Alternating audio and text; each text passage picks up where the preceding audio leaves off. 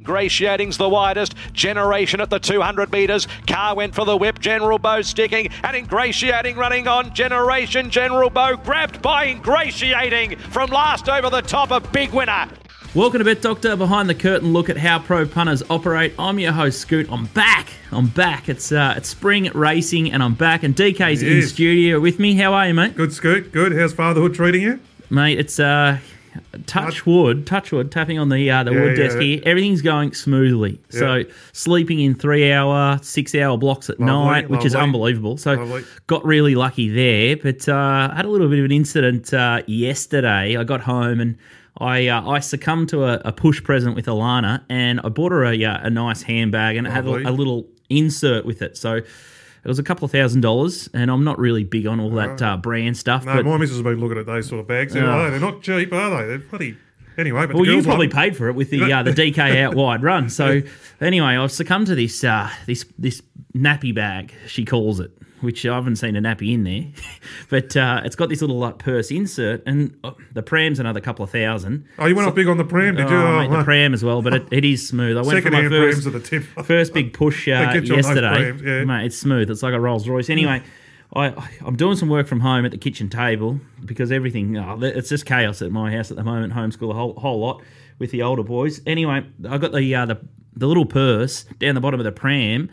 It's the fucking Louis Vuitton insert that's just sitting there, and I got the sausage dog. And I'm like, the dog's going to just absolutely chew it. Your dog, he loves it. Oh, mate, so I had to... you see what he did to Juppy? He tried to get on his arm and give him a push start, but I said to Alana, I said, you got to put that purse insert, or that dog's going to... Another 600's going to go off. There's no second purse, but really lucky at the moment. Baby going well, so big thanks to you guys. You got the job done last week. We did, Pretty smooth show. Yeah, we did. Yeah, we got through, me and Nico. Yeah. So no, it was we got through, which was the main thing. So. Unusual suspects. How's the DK out wide stuff been going on the merry-go-round a bit, up and down, and August, which is no surprise this time of month. Yeah, there was we had a bit of everything last week or two. I was just having a look when you. We had a thing. We had back. Have a look at this. There was a race at Betting, which staying maiden, so I'm not doing much good in them. I'm having a really look at that. There's a thing about Diamond Dagger in the post race. They've gone out 65 lengths slower. 65. Anything can happen there. Anything can happen. 65 lengths slower the first half of the race. It was the lowest raw number that I've ever seen on a rating ever. I've had to give it the biggest bonus just to get it within a normal race thing. Yeah, right. It's just ridiculous. Just ridiculous. Gate crash one there was a horror watch, so that was good. So I did my arse on Diamond Dagger. Then at the 800 metre mark, Gate crash is hard ridden last on the fence, $2.50 favourite. I thought, this is how good is this? Anyway, God bless it got there and won. Had a thing at Wodonga on Saturday, so we had a few horror watches. I was tuned into that one. Yeah, good one. That was my first big swing out of the hospital. I thought, here we go, I'm going to sink my teeth into Wodonga because you love Wodonga. Yeah. And then we get bloused. But it was just cruising the run. I said, fine, after all these horror watches, all this shit happening, here's one in the 1-1. P. Maloney's just jogging, so when am I going to go for this? Wait. All of a sudden, there's this Indian coming after it and runs past it. First up for the new trainer. Barrier 11 round. Wodonga was 3 wide. The trip didn't matter, so it's improved 10 lengths. Anyway, and then, all right, so we start again Tuesday. Rumble in the Jungle gets put over the fence at the 300. Didn't want the coffin, but it ended up in the coffin, went for an inside run, get put over the fence. Oh, this is good. On the chase again. So I find this. So anyway, that's all right. Blokes are saying, how are we going to get out of this mess? I said, all right, race 7, sweet. If we tipped it on the thing, silk jacket. Yeah. Now, if you're going to open the shoulders, as you know, as a professional punter, if you're going to open the shoulders, if you like one and the favourite's got a 4 kilo apprentice on it, right, which this thing, Heidi Gilly was on McConte, they put it up odds on, and Josh Richards, who's the gun inform gun kid, just right, Bella Nipotina, he's on the thing we like, right? So anyway, Isaac comes in, he finishes homeschooling, comes in, and so I said, mate, this race here we really need silk jacket. So you've seen me watching races on the streams of that. I was pacing around, I was in and out, I was looking, where is it in the run? Anyway, 200 to go, I'm doing lift it, Josh, lift it. And it's coming, it's coming. And it got there right in the line, but it looked like it got beat. Mr. Bob said, no, it's got beat. Oh, no. And then Adam Moses, outside's got the photo. Well, the big, huge cheer went up and, mate, the text messages were going off. Twitter was going off. Isaac's running around. I said, mate, what happened? He said, oh, mate, that was a very big result. And it was great because he said, Dad, that was really exciting. I said, mate, it was fantastic. So anyway, we've had a bit of everything. it's great to back a winner no matter what price they are, but thank God that we got a photo. We've got something back. But anyway, I had a bit of everything, Scooty. DK is quoting puntingform.com.au there when he's talking about the post-race, the benchmark splits, so make sure you check them out. And I've been a little bit critical of D. Oliver, and so is Richard Lamming in the past, but Ollie's turned it around. Since the start of August, he's winning at 20% and 37.5% a place, and he's actually returning 18.3% ROI since the 1st of August. So Ollie has finally starting to get the reward. You can thank you, Scooty. Well, I've got him back into form. You play him into form. It's just nothing. Lamming might have given him a bit of a shake-up too. So yeah, that's right. He's copped a spray and he's lifted. And Godolphin, which they've lifted too. So that's his joint. That's the joint he's attached himself to for the spring. They've lifted too. I've noticed their horses are going well. Of course, Ingratiating huge. But even had that thing yesterday, last winter, just went. They got it back. And when they're running well, fresh like that, you can say they've got their horses going good. There's been a few in the maidens in the country gone particularly well. So, but you know, I've been saying it, said it for years and years. You want to play a jockey in the fall. I did the reverse. I used to pot them and they just haunt me, But you were trying to get him back. I don't know if you were or not, but you did. I was just noticing a quiet patch and just the way he was riding, and then I thought we thought he was going to turn it around. I don't have a particular problem with jockeys and trainers having bad strike rates like June, July. Danny O'Brien. Well, apprentices usually fire around the winter months. They get more opportunities. That's right. Richards is a prime example. Normally, Ollie probably have a month off and go Bali, go surfing or something, but he's here grinding away and the stables are producing their rubbish. Yep. Danny O'Brien was 1 from 53 in July.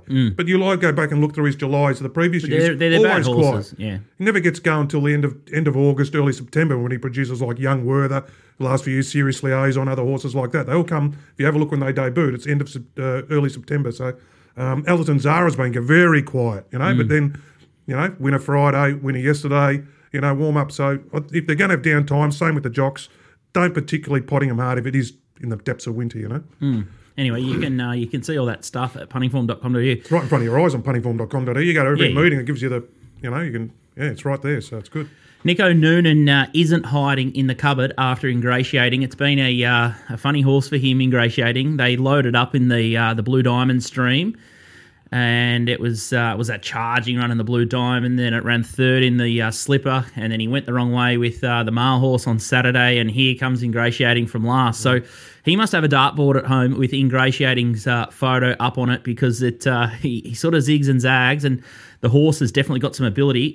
Nico will be dialing in. I think he's got a bit of food poisoning or something like that. So is he? In this COVID era, no one wants to spread any germs. So he'll join the show after the ad break. But it's interesting up in Sydney at the moment. We've got Dano on the show today to talk through a couple of races at Randwick this Saturday, but they're starting to dodge and duck and weave COVID up there. And in a fortnight's time, they're going to have the San Domenico Stakes Day at Kembla Grange, and it's caused a little bit of a stir. I think Chris Roots tweeted it a day or two ago, and said that the San Domenico track was so the San Domenico meeting was going to be moved to Kembla Grange, and Kim Waugh, who's a pretty good trainer, says, really, are they going to put water on the track? It was concrete, not good for any horse. So it's an interesting one with this. A lot of this COVID stuff, they're going to have to move a lot of races around, given how heavily infiltrated COVID is throughout New South Wales, and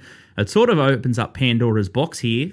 Will the Everest move to somewhere like Goulburn or Scone or to get a crowd? It's going to be fascinating to see how they play it. But the quality of tracks in New South Wales is, we've heard Mark Lambourne, John Walter. There's a lot of criticism, and sometimes you think, with all this prize money, you'd think they'd just reinvest it into the tracks and get them right. It's a basket case, New South Wales tracks. Yeah, well, I don't know. There's no excuse for it. There's no excuse for it. At least Kembla's had that meeting on the weekend. So they've got an opportunity to fix it. Got an opportunity to get it right. Okay, that wasn't good enough for a Saturday. Trainers weren't happy. Now we can get it right for that meeting in a couple of weeks. Surely, that's exactly right. The Saturday meetings have to be punters want to bet with confidence on the tracks. Trainers want to run their horses with confidence on the tracks. So they have to get it right. It's one of the things that there just can't be enough put into it. You know, I mean, we have great track managers down here, but the track managers, I'm not sure if it's the same up in New South Wales, where our track managers down here really help their country counterparts. Yep. Like they'll send Kane McCartan or someone, or if the Bendigo's got a standalone coming up, they'll send one of the guys, Marty Stein, will go up and give some advice and maybe just help them out. So it's very good down here. They've got a great brotherhood down in Victoria. I'm not sure it's the same up in New South Wales, but I'm happy where things are down here. Be fascinated to see what PBL does and how Racing New South Wales reacts to COVID, and see how many meetings actually do get transferred, not just in the next couple of weeks, but for the remainder of the year. It's going to be ducking and diving. Exactly. And we've seen it in AFL and NRL. Well, that's right. Exactly. It'll be interesting to see how they cope. That is for sure. And the other one that caught my eye is Behemoth versus Beau Rosser. And Bagman was on the right angle, or the right winner there with Behemoth and Beau Rosser. But it looked really clear cut. Exciting race. Exciting race. It was fantastic. It was great. Great for South Australia. As soon as you saw the head on, you knew exactly what had happened. And the question I've got that I'll pose, and there's probably nothing Todd Panel could have gone in there and said to overturn that protest. And a little bit like Hong Kong, I think they need to move to let the stewards make the call, because a lot of the time it's all frivolous, and what the jockeys' opinions and trainers are, they shouldn't be able to sway. That the stewards should be smart enough to understand how much interference is being caused. And I'm saying that maybe we don't need the jockeys and trainers in the room anymore. The stewards need to figure it out for themselves and make the call, and everyone needs to live by it like they do in Hong Kong. To get Todd Panel or to get Will Clark, and you could see Will's body language. He knew as soon as he was sitting in the room that he they didn't ask Will, did they? No, I know, but you could see the look on Will's face, and Blind Freddie could have told you when they had the head on that it was never going to be anything but uphill. The stewards probably would have had a look at it before they all came in. Okay, we've seen that now with the jocks got to say. But I don't, what they have, 30 seconds each or less than a minute each? I didn't really. And then, we've come from the jockeys waffling on for 2 or 3 minutes, then the trainer having a go, then the owner gets to say, do you want to say something? We want to get correct. Well, everyone's going to make up a story to suit their own argument, aren't they? I think the balance is okay with the jocks having a quick 30-second or 40, under a minute spiel each. Give us a quick take on it. Give us your quick take on it. Out you go. We decide. I don't mind that. We've got to get correct weight straight away as quick as we can. We've got to get the money back in the punters' pockets. But we also got to get the correct decisions made. They might know, they might say something about the horse that maybe the stewards don't know about its behaviours or things like that. But you're right. It's either I think it's jockeys under a minute or no influence at all. But I didn't mind that. I thought it was quite quick. It was quite sharp. It was clear cut. Give us your quick piece. They couldn't really say too much. The horse laid out. Blah blah blah. What about the UK? They bet on them. Would you like to bet on them? Oh, back in the day, when I first started in the betting ring, they used to bet on them there. But the bookies in the ring. They used to go up on them. It was, and then you'd try to send a bloke down to get the first message out who could run it back to the bookies ring before they officially declared correct weight to see anything. See what was going on. It was exciting. It's not my go to bet on them, but it would have been $1.10 or something. Yeah, I think we did a little poll on Twitter and we said $1.15, and some other bloke said $1.80. So there's a very, very big difference in opinion of what's out there and big opportunities. I think it'd be great to bet on them. Yeah, I wonder if even in the UK they do it, so it's there, but we just need to. Get Betfair to throw up a market, or the bookies to throw up a market, make it a punter's market, be all right. Well, there we have it. So big watch this space in New South Wales with the tracks, and Dan O might be able to shed some light on a couple of issues up there. We'll talk to him about a couple of races. I think it's Wink Stakes. It's Group 1 day up there, so it's starting to hot up. It always goes off a little bit earlier in Sydney. And then we're going to have a look at a couple of spring horses in focus. We'll hit Dan with a couple of questions about 4 key horses that are looking to go to Group 1 level racing, and we'll see if he thinks that they can measure up. Nico Noonan will join us next. He's battling that food poisoning or something there, so he's going to jump on the Zoom call, and we're going to have a look at Mackenzie Sakes at the Valley. Make sure you get behind puntingform.com.au if you want to take your betting to the next level. It was a game changer for me. I come across them about maybe 5 years ago in my time with Betfair, and I know DK uses it for the post-race. And to be honest, I just can't do the form without it. So once you see it and use it, it'll be very hard to go back. So make sure you check out puntingform.com.au. Up next, we'll talk the Valley with Nico Noonan. Welcome back to Bet Doctor, behind the curtain look at how pro punters operate. I'm your host, Scoot. I've got DK in studio, and as I said, Nico Noonan is a little bit crook, but he joins us online via the great Zoom technology. How are you, Nico? Are you starting to feel better, buddy? Yeah, I'm on the mend. I think maybe one of DK's pizzas got to me last night. Oh, the pizza got you. He didn't believe me it was a pizza. The pizzas will tell you. I can get you. Nico, there it is. Example 2. Yep. Dodgy prawn on the Supreme or something, was it? Mate, I don't know what it was, but it got me good. It was pretty grim viewing last night. So hopefully we're on the mend now and find a few winners on Saturday and we should be sweet. Better some gastro or some food poisoning than the Rona, that is for sure. And something that would have made you spew was ingratiating. I tell you what, Nico, you've been on the wrong side of this horse. You spotted it as a horse with a lot of talent. You loaded up. I think you guys backed it to win, what was it, 250 or $500,000? I can't remember. It was so long ago in the Blue Diamond. It was a barnstorming run there. It's ended up running third to stay inside in the Slipper, and you've opposed it again. It's come from last, and I've put the slows on Ollie for a couple of weeks in a row, and now Ollie's back in town and ingratiating. I'll tell you what, it's never really the A-grade form, the Vane Stakes. Usually the Sydney Colts are all over them, but a win like that was just absolutely sensational. It would have made you sick, Nico. Yeah, it was pretty sick being on Generation when Ollie just steamed down the outside on ingratiating. Him and Animo have sort of been the two good old from Colts that have sort of starred. I suppose Palali's come into that conversation now with his big first up win. So they got a bit of firepower, and then, Ollie looks completely back. The big races are on, and he's just fired up. So, it was a big win by ingratiating. I think probably Palali might be the pick of the good old from Colts who have resumed. We still haven't seen Animo. I think he might run in the Run to the Rose or one of those kind of races and head to a Guinea. So I don't imagine they'll sort of tackle each other. I think Godolphin will keep him, in different races. But, all three look pretty smart. We might ask Dano about ingratiating and Palali. Any news about on course? Is there? Is it just the status quo that Racing Victoria haven't come out and given a special exemption to certain industry people? Haven't offered another level of accreditation? We're what are we 19 months into the siege, and you'd think that they could just offer an extra sort of 300 or 500 people a pass that need to get the job done and help drive turnover, which is what you do. Anything there, Nico? Something? Nah, cast. Still haven't heard anything. So crazy. I reckon that's probably going to be the case for the rest of the spring if they don't open up the crowd. So we'll be at home off the TV doing the yard. We've had a few good days doing it. Getting used to it, that's for sure. Most of the horses coming back for the spring due to being on course throughout the autumn. I've pretty much seen all of them, and I saw them all last spring. So still got pretty good profiles and all of them, pretty good handle. It's just a bit different, sort of adapting to the TV. But very tough times here trying to do it off the TV. But there's no other alternative, so we'll bat on. If trainers like Matt Brown are getting fined $400 for taking their kids to the races, you're none. You're absolutely none. They're nowhere near close getting back. So crazy, millions, absolute millions. Might try and get Jake Norton to give us an inside running into what they're thinking for the rest of the spring. Might try and get Jake on the show next week and get an update there.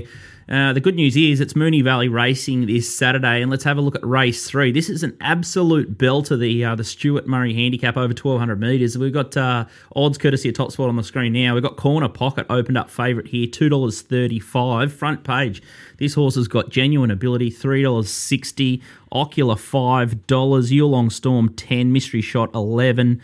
Simply Optimistic, 15. Rock Tycoon, 16. And $21. Good old Innkeeper. Marvel of a horse, isn't he? Tell you what, iron horse. Bit triggering, speaking about Innkeeper. That is back for to sure. The Bulldozer. Yeah, that's how long that horse has been up. Remember one at the Bulldozer? Oh, mate, that's what I'm talking about. We're just suckers for punishment. You need to be as a punter. You need to be very, very resilient. I think that's why punters are coping with COVID pretty well. Builds resilience. Big time. Yeah, you do. You just got to get up the next day and go again. We talked about the roller coaster merry-go-round earlier. What happens on a day-to-day basis. Nick will be all too familiar with that. Yeah, we're used to setbacks, but thank God racing is still going. Let's have a look at the last start win of Corner Pocket a few weeks ago. This was impressive stuff. I remember watching this win and thinking, wow, he did a good job here in the blue with the yellow. Yeah, he's a leader, this horse. I think since the blinker's gone on, he's pretty much unbeaten. He has a lot of ability. Declan Bates has rode him in most of his starts recently. He just puts him right up on speed, and he's usually just too strong for his opposition. Look at him here, just power away from his rivals. This was a day where it was advantage to be on the fence and on speed. This is a while ago now. I think he's going to be around 60 days between runs.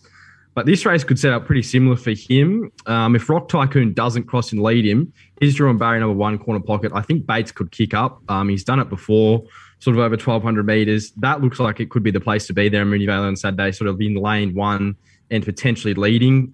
Historically, this is a very good day to be on speed and near the rail. It's a tough day to make ground. So given those factors, I thought $2.35 with Top Sport. Look, I think you'll probably get better on the day. I think you probably get closer to sort of $2.60, maybe even $2.70. Hearing some information and watching some news, front page, it looks like he's just coming over here to try and get a run. Of course, with the COVID situation, with the borders shut and all those kind of things, it is hard to travel horses at the moment. And Jeff Duray was kind of saying on racing.com that it's been hard to sort of get a run into him. So he hasn't had a trial. He's first up over 1,200 metres, which he has been effective at before.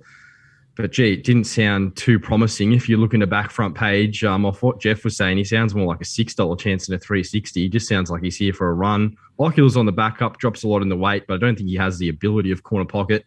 Like I said, if Bates just kicks him up from 1, hopefully he holds out the front and he can be too strong. I think you'll get better than 230, but still happy to play. Thoughts, Steve? Yeah, no, he's just a winner, isn't he? I mean, that horse he won 6 in a row, puts himself on speed. He's a horse that we sort of, as punters, pro punters, you just default to straight away. Yeah. Good, strong horse, honest. Back to 1,200 though, 60-day breaks, fresh. okay. He's fresh. You don't mind them when they're freshened up because a bit of freshness back in the legs, and he'll be hard to get past, especially if there's a chink in the armour. Like front page would want to take a horse like Corner Pocket on. You'd want to be ticking all the boxes, I would have thought. You wouldn't want to have a chink in your armour taken on a horse who's like Corner Pocket, which it sounds like he might have with the what Nico was saying about the coming down, trying to get a run into him and the problems he's having. So, good default position to find him, but he's 6 in a row that horse, so he's a winner. Yeah, I like the way he got it done at last start. But Little Birdie tells me that front page worked enormously yesterday. There you go, I got a little bit of, I got a couple of mates in this horse. There you go. A couple of mates in this horse. So be very wary. There So might what be money for him. Might be. tells the media and what they really think could be two different things, which is a good way to operate. I actually don't mind that. Hey? Did he pull the wool over our eyes? That sort of conversation. He probably didn't tell the whole. I want to tell the whole world everything. No. But I mean, it's a 5-2 chance on a Saturday in town. Exactly. You're not hiding much. So it's not like a first starter going to the races. I wouldn't be surprised if he runs a bottler. Yeah. Well, there you go. Well, there you go. It's the markets. The early market. The market's a good way of finding them. So there you go. Well, might have to have a side bet there, Nico. Might have to have a bottle of Grey Goose on that. The betting late will be very interesting there. Fascinating which way these SP and how close they SP now. Outstanding stuff. It's always not a bad little race here, the Mackenzie Stakes. Let's have a look at the McMahon's Dairy. Mackenzie Stakes over 1,200 metres. Also, Halal 250 into 235. Jigsaw horse Nico loves 235. Daily Bugle, well named that one, $12. Frontman $16. Beldevian $17. Etheric $18. He's Exceptional $18. Rock Artist $19. And Schmeitzer $21. Yeah, you're looking at the maiden winner here, Nico, I believe, Beldevian.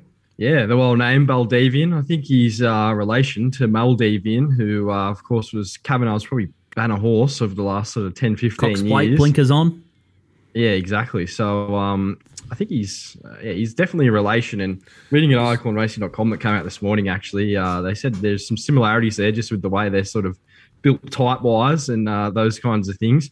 If we can, let's have a look at his Bendigo maiden win. This was a big win, looking at the sort of overall times and the punting form data. 5 lengths above the class benchmark for this. He ran the best figure of the entire meeting. He hit the line really strong. Last 600, he ran at 6.5 lengths above relative to maiden grade. And this could be a very strong race. The first 3 here over the line were all first starters. I know Price Kent have a little bit of opinion of their horse. Obviously, Baldevian, I think he was 31s into 5s. Obviously, some deductions along the way there. But there was a bit of money for him there, and I thought this was a very good win. That win in that sort of 2-year-old grade, that could be better form than like this city grade form. Those Bendigo maidens can tend to be very strong, and the overall figure he's put up there would suggest he's going to be very competitive in a race like this. You have any thoughts there, DK? Interesting little race. Yeah, I mean, obviously this race stood out straight away when you get the meeting up in the post race on punting form and and whatnot. And they went a bit too well on the raw stuff. And the only caveat was, which was Jules mentioned it the other day on Sectional Stars too, is there was no other. It was the only race out of the shoot for the day. Yep. There was no other shoot race to compare it to. And when we were at IAS and Mark Reed's, when we used to do the post race, we'd always treat the shoot races and the circle races as different meetings. We'd split them off and do them separately. So that's the only caveat I had on this, because they ran they went out.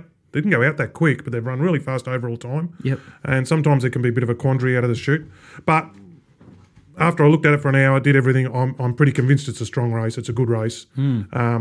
Big price, $17 this horse. Yeah, it is. Yeah, absolutely. I reckon it's got a heap of talent. The margins, I think the margins in that race sort of tell you it's a strong race in the sections. So, yeah, look, as I said, there were 3 first starters hitting the line together, but there was money for all of them. So I'm thinking they can bounce off that race, and I think it's a good find by Nico, this horse. And the frontman had a lot of hype about it, and then struggled a little bit when it went up north to Queensland. Jay Carr's on for Freeman Camp. Look, I couldn't really knock him. I thought his trial was very good leading into this prep. He's a colt. He's a very good type, seeing him sort of back in the year at Sandown. I imagine there's going to be a bit of intent first up with this horse, Frontman. Looking at the speed map, like Rock Artist is probably a leader. Jigsaw gets the blinkers black on and he's much better suited off at the weights here. Gets sacked to 1,200 metres. This probably looks his race. I marked him favourite. I was sort of at 290 though. The horse I was keen to oppose, although I think he's got a lot of class. This just isn't a race where backmarkers usually win. Going back to sort of 2014, every horse that's won this race has either led or been in the first 3. Halal's going to be last. He has trial while leading into this preparation. The closest he's ever sat in run is sort of 4 lengths to the leader at the 600. If he's given the leader 4 lengths at the 600 here, I just think he's going to be too far back with the way this track could potentially play. I was sort of much closer to $5 than $2.30. I think the pattern of the day and the potential race shape just could completely take him out of play. And if he comes out and beats me, he's just too good, but I don't want to be involved anywhere near at that price. I thought Baldevian, you could definitely make a case he should be single figures here. I thought the $17 was way overs. Altharic, or the Godolphin horse, yep. He trialled very well. He's off the win. James Cummings fresh. They've been pretty deadly recently with their 2-year-olds. I wouldn't be surprised if he ran a good race for you. But yeah, Baldevian probably the main bet. I'd be keen to lay Halal at sort of $2.35 on race day if he's still at that price. And if he comes out and beats me, he's just too good.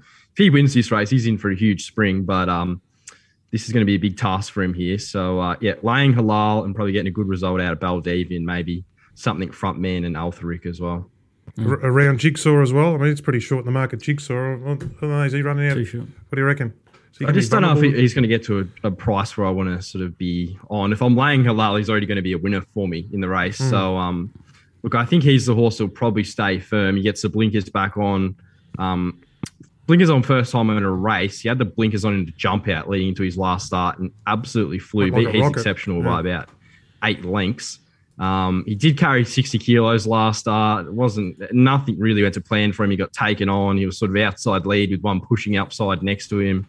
Just wasn't a great race for him, and now he's off much better at the weights. If he's going to win another race as a sort of late season 2-year-old, early 3-year-old, this will probably be it because he's going to have a few things in his favour. I thought probably closer to $3 is probably more like his right price. I just don't know if you'll see it. Yeah.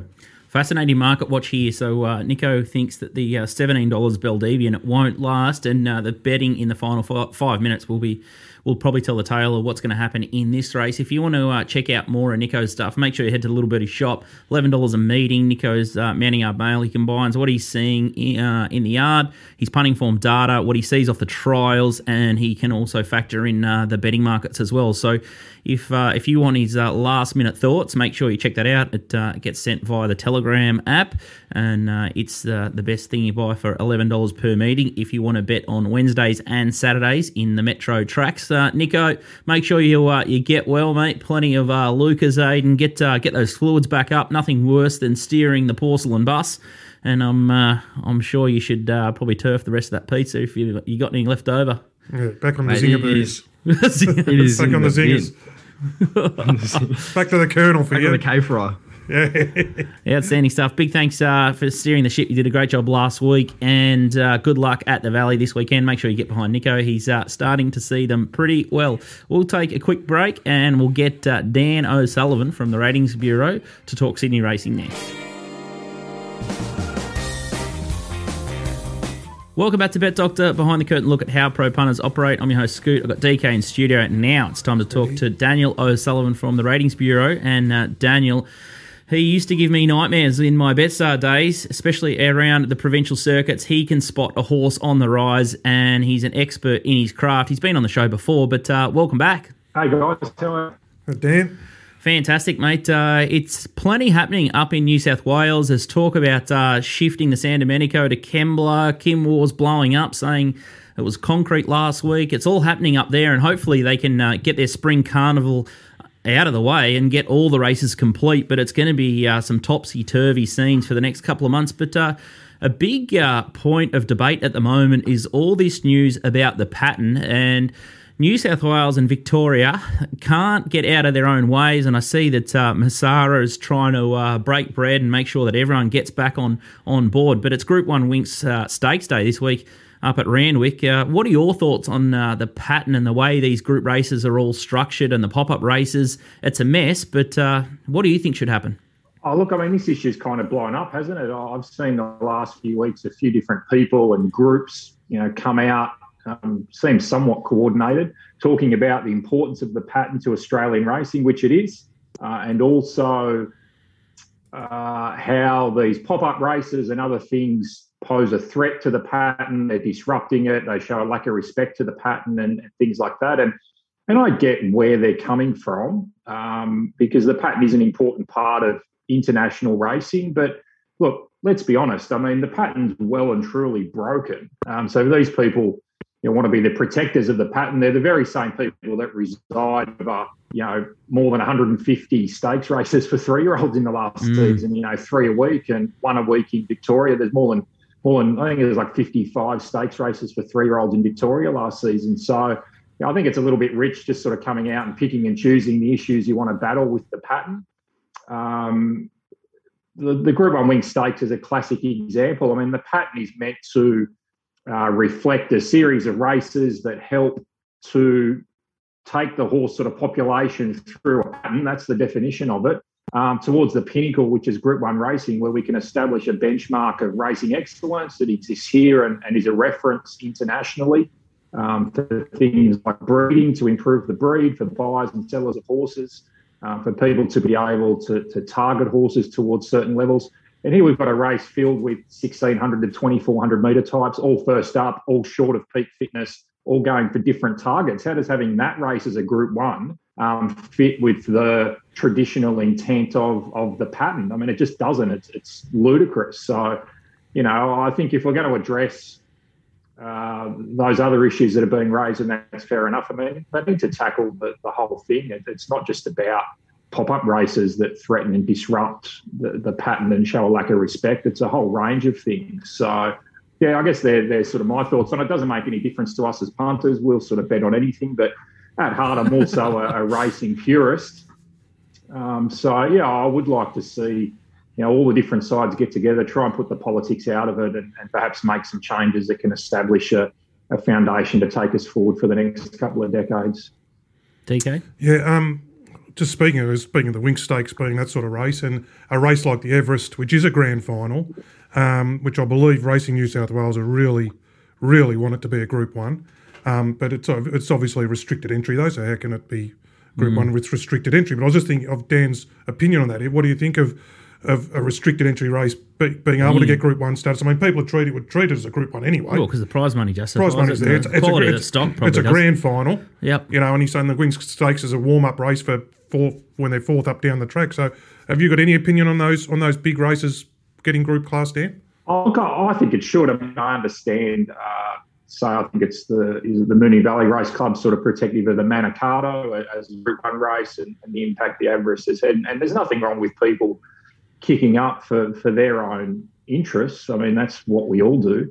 But, you can't just say because it's restricted it shouldn't be a Group 1. That's my opinion anyway. I mean, the Cox Plate is somewhat restricted in terms of the club having sort of decisions over entrance. And in some respect, the Everest is not really restricted. I mean, the entire horse population is there. It's almost like a system of supply and demand. There's a supplier of horses. There's demand from people that have slots, and they're choosing the best horses. So in that respect, it's almost the perfect system of ensuring a top-class race that deserves Group 1 status, because it's a free market where the people with the demand get to choose from the entire horse population to establish effectively who is the best sprinter. So I think that issue needs to be worked past, and understand it's not as simple as just saying, well, it's a top-quality race, so it should be Group 1. There's a lot of other issues to consider, and protection of other races and the so-called pattern. But surely we've got to be able to get across those bridges. Well, I believe that it's a big sticking point up there, and that they're saying it being a Group 1, then we'll let other things unfold and take concessions in other areas. If it gets Group 1 status, we'll concede on other areas with the pattern and things like that. So it's a pretty big something. I'm very, very keen. Yeah, I think that's part of the problem with the whole system, because there's different things that I've heard of where certain states get certain races held up, so they'll vote for other races to be upgraded or not downgraded and things like that. And so again, it's just really removed from the original intent of the pattern to becoming a half sort of political thing.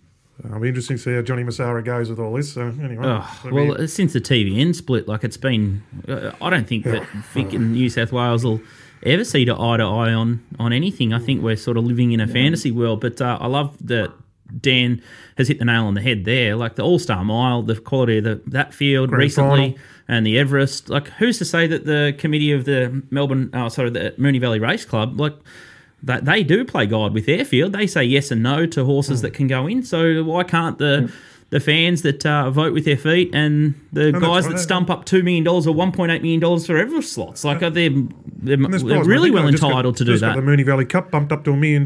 You can take concessions. So you concede on this, and we'll bump this race up to $1 million and all this. So yeah, there's ways and means of working, but just God, dealing with all the stakeholders. Rather it's Massara, not me. Yeah, it's a nightmare. It makes it sound. It's probably easier finding a winner. It would be easily. Let's have a look at some horses, some spring horses in focus. And Nico Noonan's given us a little hot list here, and they're all pretty obvious horses, or horses that are pretty well exposed. But Dan's a grew at ratings and all the big Group 1 target races. So let's hit him with 4 horses to follow through spring, and he can tell us where their ceiling's at based on what they've been doing at their last prep. But Zaki's the first one. He won 3 races in a row at the end of the Brisbane Winter Carnival, the Hollandale, the Doomben Cup was his barnstorming 10-length win, or 10 or 7-length win, and the Q22. So he put 3 really big wins on the board, and he's nom for the Cox Plate. Where would you have him, Zaki, in the Cox Plate picture, Dan? Yeah, look, he has to be in the mix, doesn't he? I mean, he's a really interesting horse. He's burst onto the scene. The interest from my perspective this spring is where does he land in the range of those performances we saw from him last preparation. His performance and rating out of the Doomben Cup has him potentially as a dominant Group 1 weight for age horse in Australia.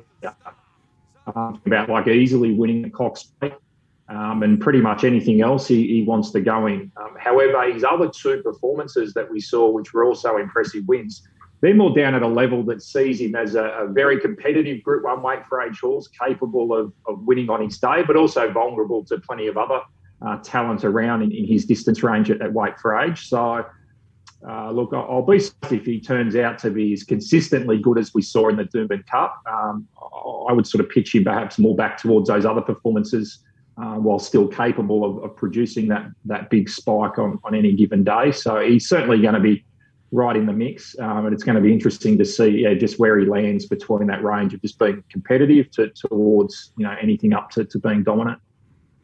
The other horse we're going to have a look at is Incentivise, a Queenslander, now gone to the Peter Moody yard. He was ultra impressive in the Taps Cup after a big win at Ipswich in the benchmark 78, and he can put a gap on his field. He looks like a stay. He's more targeted to the Caulfield Cup, Melbourne Cup style of races. Handicapper, Dan?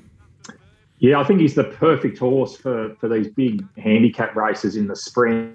He's showing the talent of a weight for age quality horse, but his official rating still has him well down in the handicap. So I might be saying before he runs ratings that he was running in Queensland down in the weights in a Caulfield Cup, he'll just win. It's as simple as that. When you've got a horse running, up towards a Group 1 weight for age quality performance, and you're getting in a Caulfield Cup with 53 kilos or whatever it is, you win virtually most years. There's obviously a big gap between saying what he did in Queensland and him actually doing it in the spring.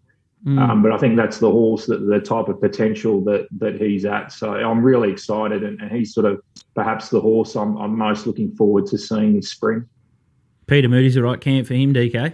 Yeah, he is, and down packing them down there. So no, and the beauty of this carnival, probably from a punting perspective, is that there's always the caveats depending on what internationals and grouse internationals turn up. Well, there's going to be very few of them this year, so we're sort of more focusing on the local form, which is always a bit easier for the punters.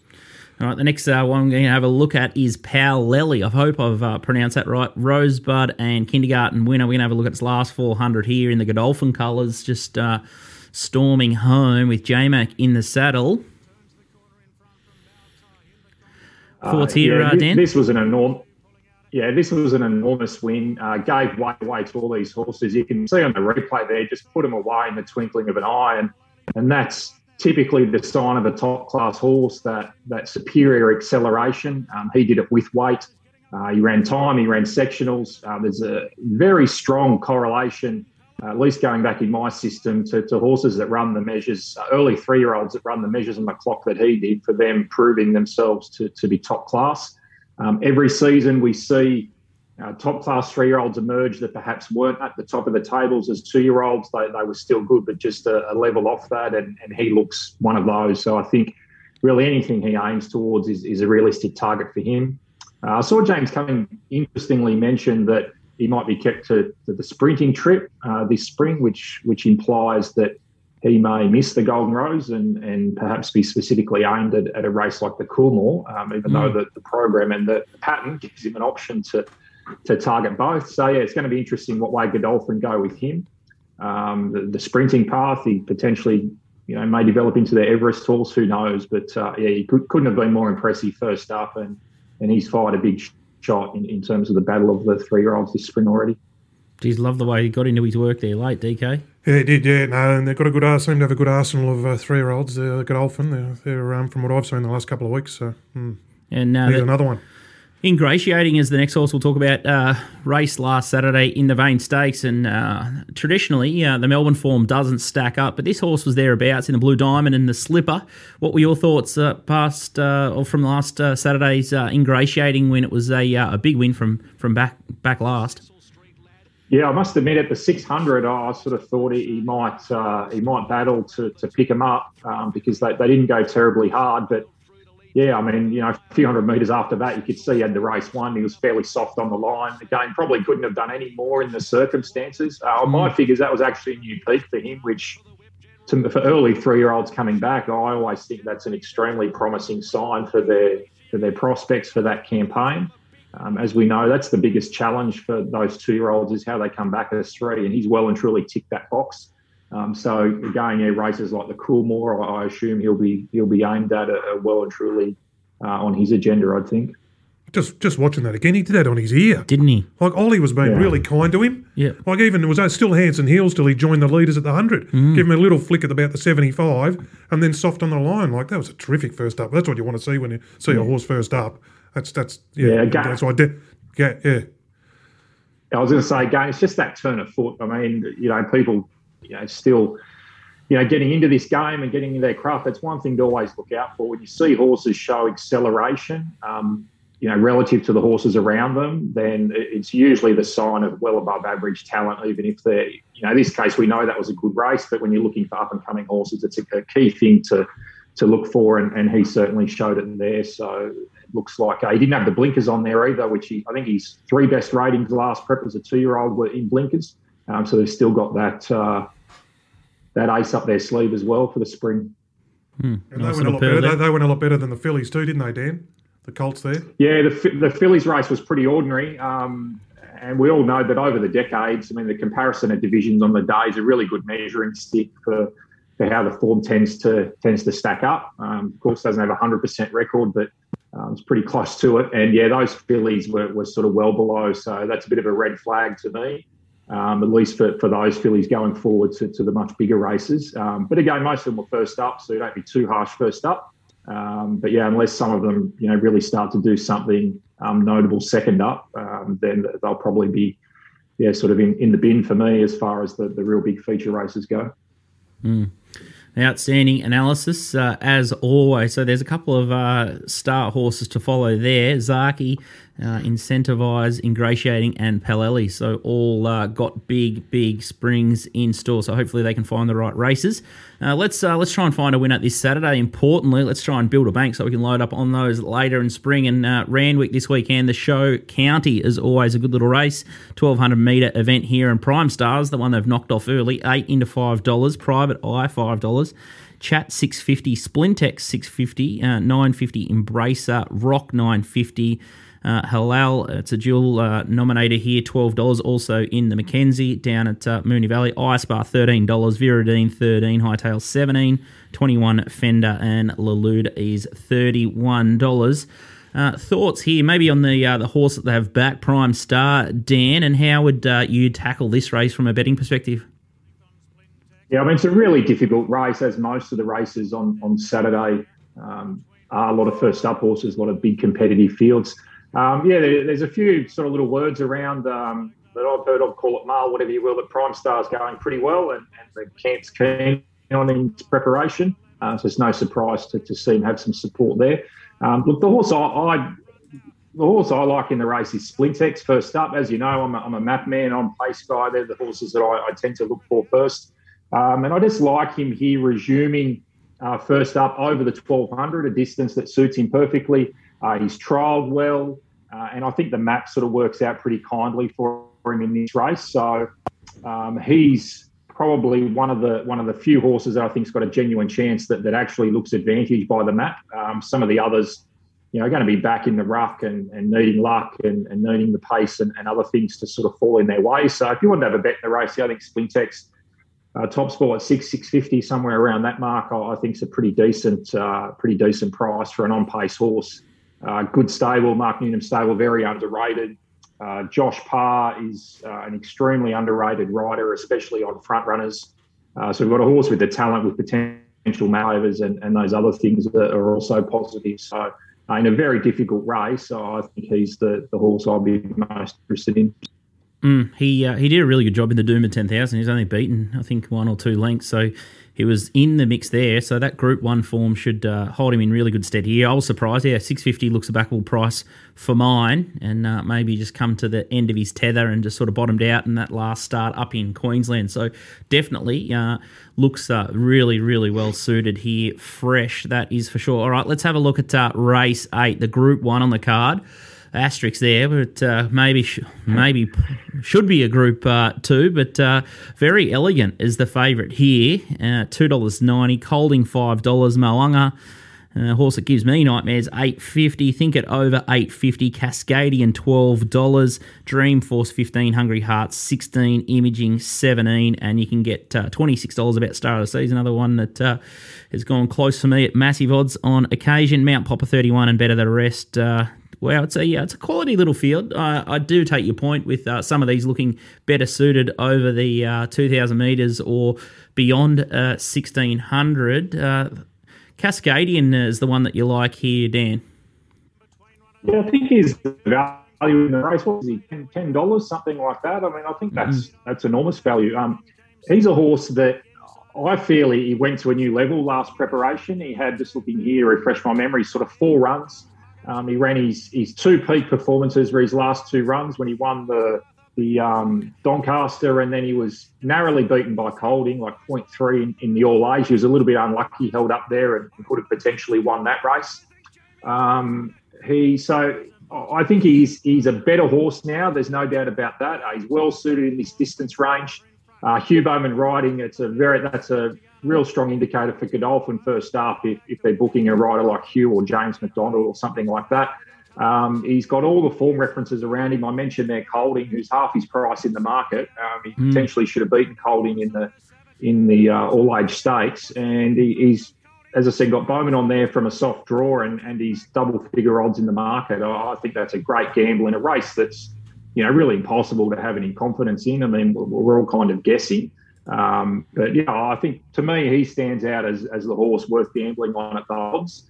I think Very Elegant looks the risk in the race to me at $2.90. I'll be surprised if anyone wants to back her at that price. Just looking at some of my notes here, and she's only won one of her last four first up. 3 of those last 4 were on soft tracks, which we know suit her a little bit more than dry tracks. So I wouldn't call her a wet tracker, but she does prefer a bit of sting out of the ground. She's won from 3 first up over 1,400 on soft tracks. And here she's going to strike a genuine good track over 1,400, which is short of the best. She's not going to be in peak condition. And she's striking a really, really deep race. So the last time we saw her at 1,400 first up on good ground, she was beaten nearly 4 lengths without any obvious excuse. So it doesn't mean she can't win. We know she's, bordering on being a champion. She's an extremely good mare and definitely has the talent to win. But yeah, $2.80, I just don't sort of see anything there. I think she's a good risk at that price. And as I said, I'll be surprised if any serious money wants to step in to back her at that price. I couldn't agree more. Just put the mouthguard in and lay Very Elegant. And I think Cascadian's a good little angle. I love the way he, from the Doncaster, 53 kilos, then he backed it up 2 weeks later in the all-age. We just watched that all-age then. And it was an amazing effort. Should have beaten Colding home. So dropping back in trip, beautiful, and up in weight. And the Camps horses are all going well fresh too. So, yep. Deep little race, but I love what you're thinking. Love your angle, and I think you're all over it. Dan, a fantastic effort jumping on board, and hopefully we can annoy you a little bit later on in the spring. There's a bit of a call for you guys to take on another operation in a stream. So if we can line you guys all up in COVID isolation, we get it done. I wouldn't mind a rating bureau versus another camp, and just battle it out with maybe a $50,000 or $100,000 bank and see who wins at the end of the day. Maybe Everest Day or something like that. That'd be very entertaining. Would be. Yeah, no, it's hard to beat. So very versatile. The boys up there, they could take their form to any track. So make sure you check out the Rating Bureau. Dan is a very shrewd operator, and if you're not convinced of what you've just heard in this segment, you'll never be. But thanks for your time, Dan, and a big shout out. Fantastic work, what you've done with the family over in Fiji. Little Birdie's big on trying to raise money for people that are doing it a bit tough or some different charity work. Dan's done a fantastic effort and basically rebuilt a house with the help of some of his followers for a family over in Fiji that had their lives sort of turned upside down and decimated from a natural disaster. So big shout out from us, and a big thanks for jumping on the show, and good luck throughout the spring. Thanks, guys. Good luck. Keep attacking. Yeah, keep on betting. All right, it's definitely getting us through COVID. So some tough times up in New South Wales. Hopefully they can get their carnival off and going, and hopefully Johnny Massara can work out the pattern drama. It's going to be fascinating space to watch. Maybe they're just arguing and fighting amongst themselves. Let's have a look at the Top Sport big bets early, and you can tell it's spring because the stakes have gone up here. And the first big bet, it's not mine, but I wouldn't mind it. $1,000 on Mo'unga at 9. So that's race 8, number 11. We well know Mo'unga well first up, but obviously he's going well. Big chance. Definitely in the mix there. When we're suggesting Very Elegant is under the odds. Mooneyville race 1, number 9, Zuzarella, 1,000 at $5.50. That was off the grouse trial, I think, didn't it? Tried like a bomb. So, can see why someone's liked it. Mooney Valley race 5, number 12 is Red Santa, 1,000 at $6.50. Very solid. Kieran Maher in good form. Yep. And the other one out wide is Eagle Farm race 8, number 11, So Clever, 2,000 at $2.70. I didn't see how they did last week, but I've been noticing those early being pretty rock solid. Those Brisbane, whoever's betting those Brisbane early market bets with them are shooting pretty straight, Skirt. Yes, and last week from the big bets or the early bets was Sierra Sue. Oh, that was too. Yeah, it was trained by Trent Bazuston, my man. Yes, got on Trent. So anyway, but that's it. What was it? What price was it? $10. $10. Home you go. How'd they go yesterday? How did Pecunious go yesterday? How'd Zarel go yesterday? Both favourites. Anyway, but that's what I think. They win at 10-1 and 20-1, but hard to win backing his things right in the market. But no, as I said, I'd love to have a drink with him. I reckon it'd be good fun to have a drink with. He seems like a pretty good fella, but he's a bit of the bane of my punting, that's all. I just love pushing your buttons. Yeah. Fantastic stuff. All right, hopefully we've found a winner or two on the Moonee Valley or Sydney card and the spring preview. Some look at those big horses, the flashy ones in the big group ones. Getting back on some dry tracks is the key now, Scooty. Beautiful. Yeah, getting back on dry ground, top of the ground. And the top sort big bets, make sure, there's a little bit of a pattern with that. Whoever's pushing around the Brisbane markets early, white hot. So if the money comes for those horses or continues to stay firm in the market, they're the best ways to go.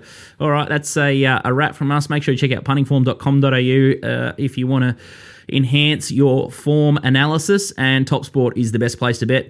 Bet with the bookmaking you trust. There's no funny business there. They take you on. They open the shoulders and allow you to get set for a good amount.